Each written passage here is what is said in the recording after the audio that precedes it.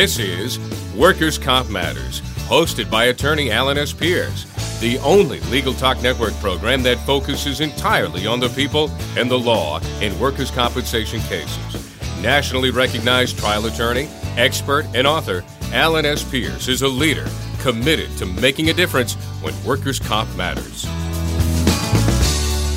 Welcome to the Legal Talk Network. We're glad you could listen to our show today on Workers' Comp Matters. I'm attorney Alan Pierce from Salem, Massachusetts. Today's show is coming to you from Palm Beach. We are at the Breakers Resort, where it is the annual meeting of the Workers' Injury Law and Advocacy Group, otherwise known as WILIG. WILIG is a plaintiffs' claimants bar association. Its members are largely attorneys who represent injured workers in workers' compensation, longshore harbor workers, and related claims. The topic today is the emphasis on workplace safety and the role that plaintiff attorneys, claimant attorneys can have in workplace safety. I have three guests. First guest is Douglas Sheff. Doug is an attorney with the Sheff Law Offices in Boston, Massachusetts. Doug is the newly installed president of the Massachusetts Bar Association. And one of his first initiatives was to set up a task force on workplace safety, and he's going to describe the task force, its mission, and what we hope to accomplish on behalf of not only our clients, but the working families and working people in Massachusetts. I have two other guests, Chuck Davoli. Chuck is an attorney in Baton Rouge, Louisiana. He's with the law firm of Davoli, Krumholtz, and Price. He is the appointed labor representative by the governor of Louisiana to the Workers' Comp Advisory Council. He also is a president. He is the president of WILIG, just took office today, so congratulations, Chuck. And he's a member of the newly formed Workplace Safety and Occupational Disaster Committee. Joining Doug and joining Chuck with me this afternoon is Will Green. Will is an assistant attorney general. He's with the Louisiana Office of Workers' Comp, and he's assigned to the Louisiana Workforce Commission. So, gentlemen, welcome to Legal Talk Network, and thank you for being with us today.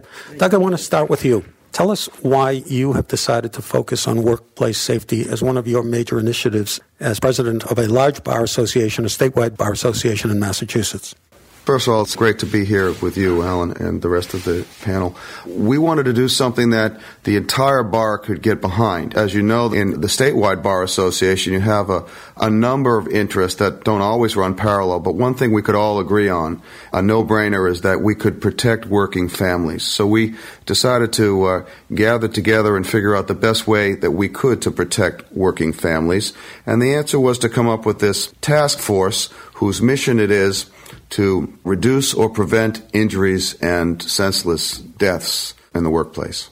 Those of you who have listened to past editions of Workers' Comp Matters or are students of the law of workers' compensation and the history and development of workers' compensation, I think you all will remember that workers' compensation at its inception in the United States, which is maybe 100 or so years ago, was stimulated by workplace disasters. I think back to the Triangle Shirtwaist Fire in 1911 and the senseless deaths of 200 or so immigrant workers. And that fire occurred literally one day after the New York Court of Appeals declared the New York workers' compensation law unconstitutional. And sometimes, unfortunately, it has taken tragedies, explosions, mine disasters, fires, needlessly preventable accidents that have maimed, killed, or injured countless dozens, hundreds, if not thousands of workers to focus an attention on workplace safety. It seems to be only in response to a crisis or a disaster. And those of us who represent injured workers realize that our clients are the victims of preventable workplace accidents. So tell us, who comprises the task force here in Massachusetts that is the model now across the country? Well, that's really the key to the whole project, Alan, is that the task force is extremely diverse. We don't allow any one philosophy to prevail. We're a real melting pot. So you have advocates on both sides, employer, employee, and plaintiff defense. You have judges. You have the Attorney General's office, the Department of Public Health. There are professors. There are physicians and medical experts. We have workers' groups. One of them is called MASCOSH, which advocate for safety and health and well-being of workers. The Governor's office, the Attorney General's office. It's such a well-rounded group that it may be difficult to agree on some things, but when we can agree, it's a very powerful message. It says the entire bar, the entire legal community is agreed on a particular precept. And It seems that the primary role for preventing workplace accidents has rested with either the federal government or the state government. I'm thinking of OSHA on the federal level and the departments of safety in the various states. In your experience, what can lawyers do to further the interests of workplace safety? Well, lawyers can, and I'm not saying that we don't work hand in glove with the government, but we certainly can enhance these efforts. We really do three things. We can study a problem and get information from various sources to form some conclusions. We can also educate about these issues and problems, and we've gone out to countless blue-collar communities, working communities throughout Massachusetts, and we present bilingual or even trilingual presentations, PowerPoint presentations, and get the word out. And believe me, if there are 30 or 40 folks in the room, those are community leaders. Each one of those folks is going to then carry that message to hundreds or even thousands of others. And what we can also do is, because we have this diverse makeup, it becomes a strength politically. So if we get behind a particular statute or a bill, we can push it into law a lot faster, because we really do give the legislature a reason to say, you know, this is supported by so many different factions, so many different elements. And finally, we do, similar to education, we do more public education, where we get out there in the major media and advocate and educate in the major press. And before we turn to Will and Chuck, so that we can learn a little bit about the Louisiana experience with workplace safety, let's talk a little bit about legislation. One of the very first, in fact, the first bill that the Workplace Safety Task Force in Massachusetts got behind was a temporary worker right to know bill. It was signed into law earlier in 2013 by Governor Patrick in Massachusetts. And Doug, it's my understanding that a bill similar to this bill had been unsuccessful in the legislature for the last 9 or 10 years. Tell us a little bit about the temporary worker right to know bill. Why was it important, and how did it get passed? Well, that's right, Alan. There was about a decade of effort to get a bill like this passed, but what was missing is, I think, the element of completeness or diversity. You'd have unions and worker groups and folks that really may have represented one side of the issue, in my opinion, the right side, but there's just a difference in going to the legislature and testifying in front of the legislature saying, you know, we're here lockstep and arm with the medical community, the insurance community, the business community, the legal community. All of us agree on something. It provides political cover, if you will, to those in charge having votes on these issues, so that they can go back to their constituents and say, I voted for this because there was a general consensus. There was an overwhelming groundswell of support from so many different communities within the Commonwealth. So, and what ills does this bill tend to cure? Well, it really focuses on more of the disenfranchised worker. So these are folks, primarily temporary workers. Day laborers, things like that. Yes, exactly.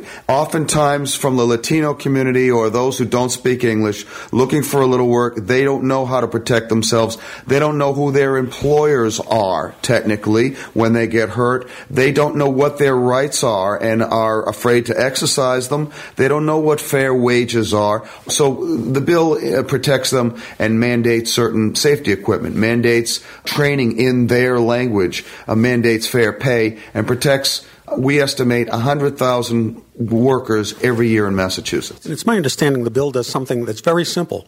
Before a day laborer is to start his or her day of work, they are given a sheet of paper that identifies the name of the company for whom they're working, the name of their workers' comp insurance company, the name of the company where they're going to be assigned to work, what their hourly rate is, when and how they're going to get paid, and what to do in the event that there's the unfortunate accident at work. Something you would think would be very simple, but those of us who practice realize sometimes these people come to our office days, weeks, or months after an accident. They have no clue who they worked for, where they worked, who the insurance company is. And not only that, Alan, there are stories where there are these terribly injured workers who get hurt badly on the job. A limb is amputated or they're in a coma.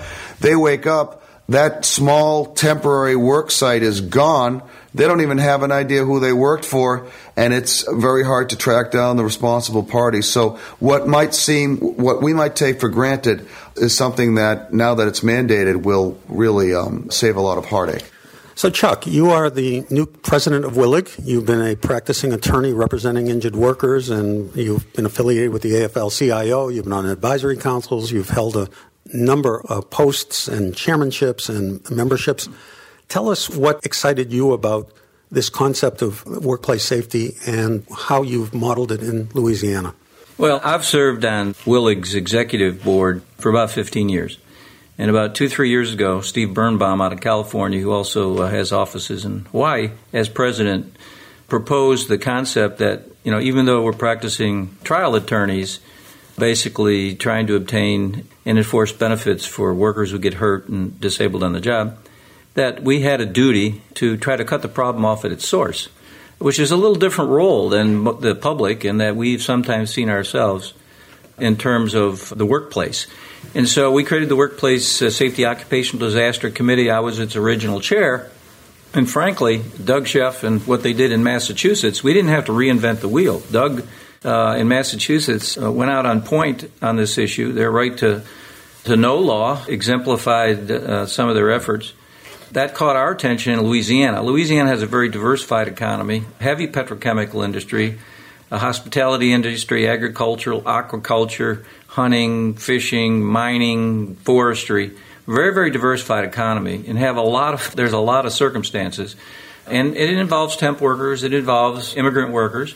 So there's a lot of opportunities, and we have a high incidence, in some cases, of workplace injury. So it was a natural for us. And the other opportunity we had in Louisiana, as a member of the Governor's Advisory Council on Workers' Comp, even though I represent labor, we sit at the board with a common interest, and that is to not just help people who get hurt in the job, but to prevent those accidents and increase workplace safety. So just so happened the Occupational Safety Office, many states have OSHA, state-related agencies, was in the Louisiana Workforce Commission, which was in the Office of Workers' Comp, which was the oversight and staffing agency for our advisory council. So we basically demonstrated, and again, through our connection with Doug and Willig, we demonstrated to the leadership in Louisiana and Governor Jindal and the head of the Workforce Commission the potential that such a task force would have. And basically they liked the idea. And it just so happened we had, this followed on the heels of the BP oil explosion in the Gulf. About the same time we were forming this, there was a Texas fertilizer plant explosion in West Texas. We had two chemical companies that had a couple minor but significant explosions, fires that followed the Texas case. So we took a particular interest, and we did the same thing, used Doug's model, Massachusetts model, pointed folks to the task force, insurance industry, business, education, and both private and the public sector. And that task force is growing. We've only had 3 meetings, but we've accomplished some significant things already. At this point, we're going to take a quick break. We'll come back and continue our discussion about workplace safety. We'll hear from Assistant Attorney General Will Green, also from the state of Louisiana.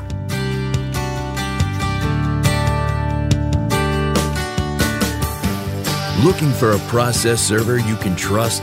ServeNow.com is a nationwide network of local pre-screened process servers. ServeNow works with the most professional process servers in the industry, connecting your firm with process servers who embrace technology, have experience with high-volume serves, and understand the litigation process and rules of properly effectuating service. Find a pre-screened process server today.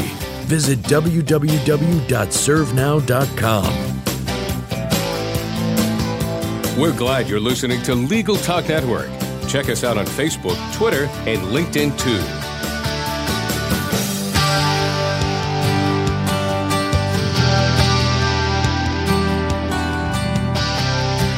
Welcome back to Workers' Comp Matters, and we are discussing workplace safety, and more specifically the Workplace Safety Task Force model, started in Massachusetts, being picked up by Willig and the state of Louisiana.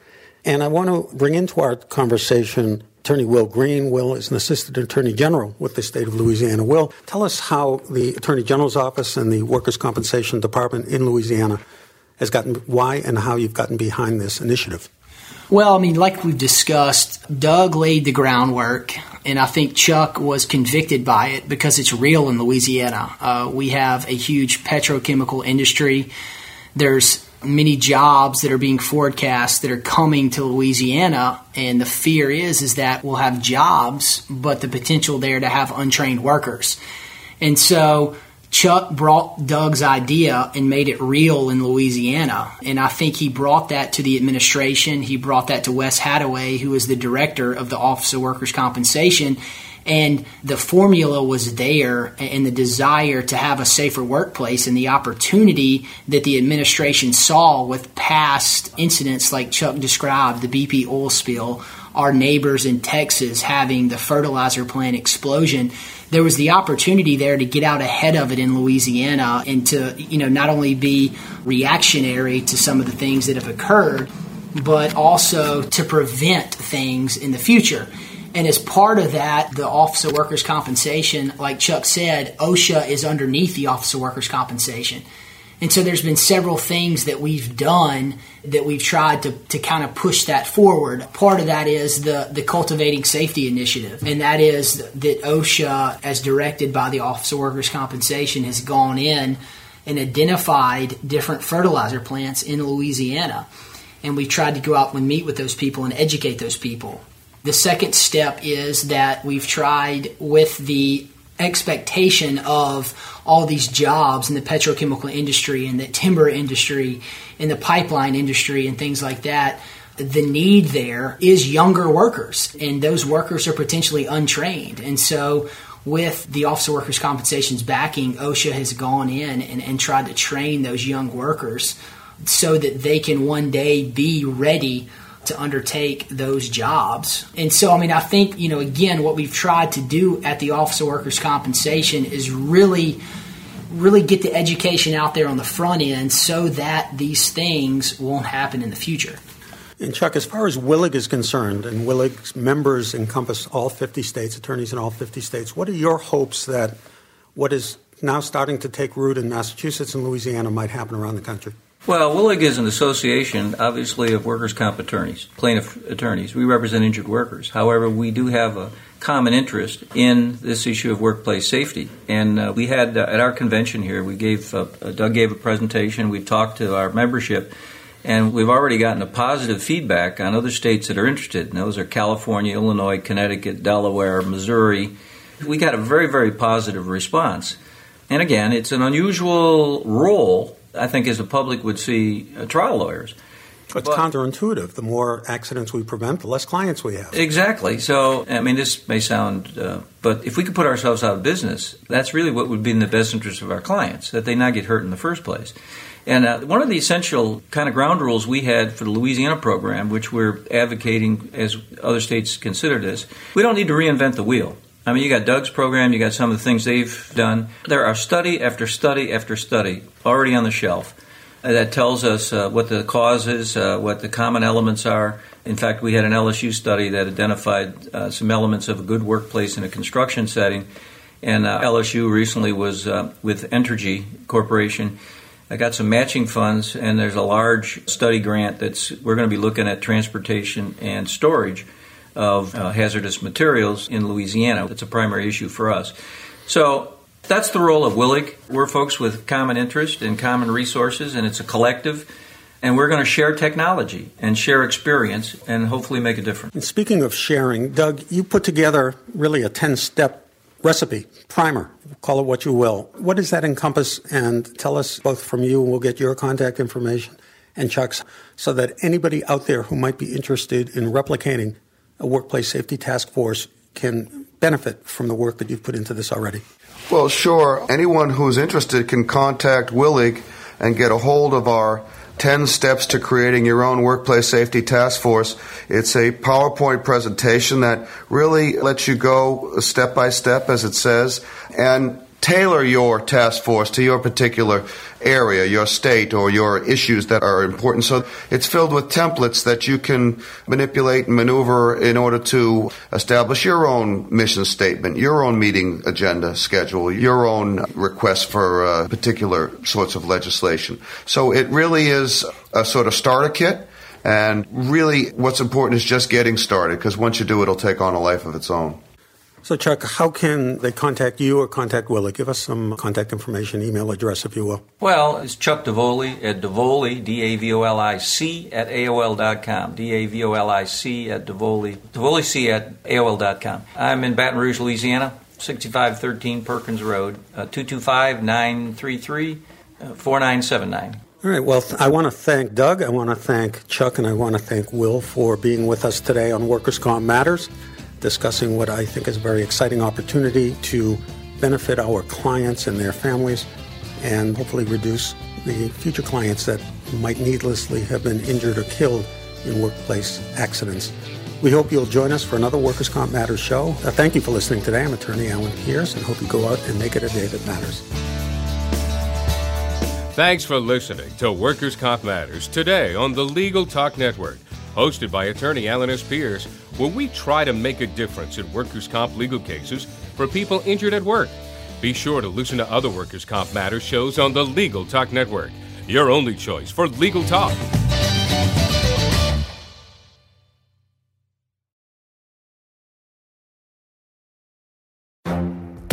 The Lunch Hour Legal Marketing Podcast, your resource for the tips and tactical advice you need to grow your business.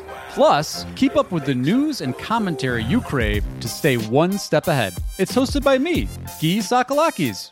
And me, Conrad Somm. Every other week, we break down the issues holding back your marketing strategy and talk about the changes you need to be prepared for. Check out the Lunch Hour Legal Marketing Podcast wherever you get your podcasts or on YouTube.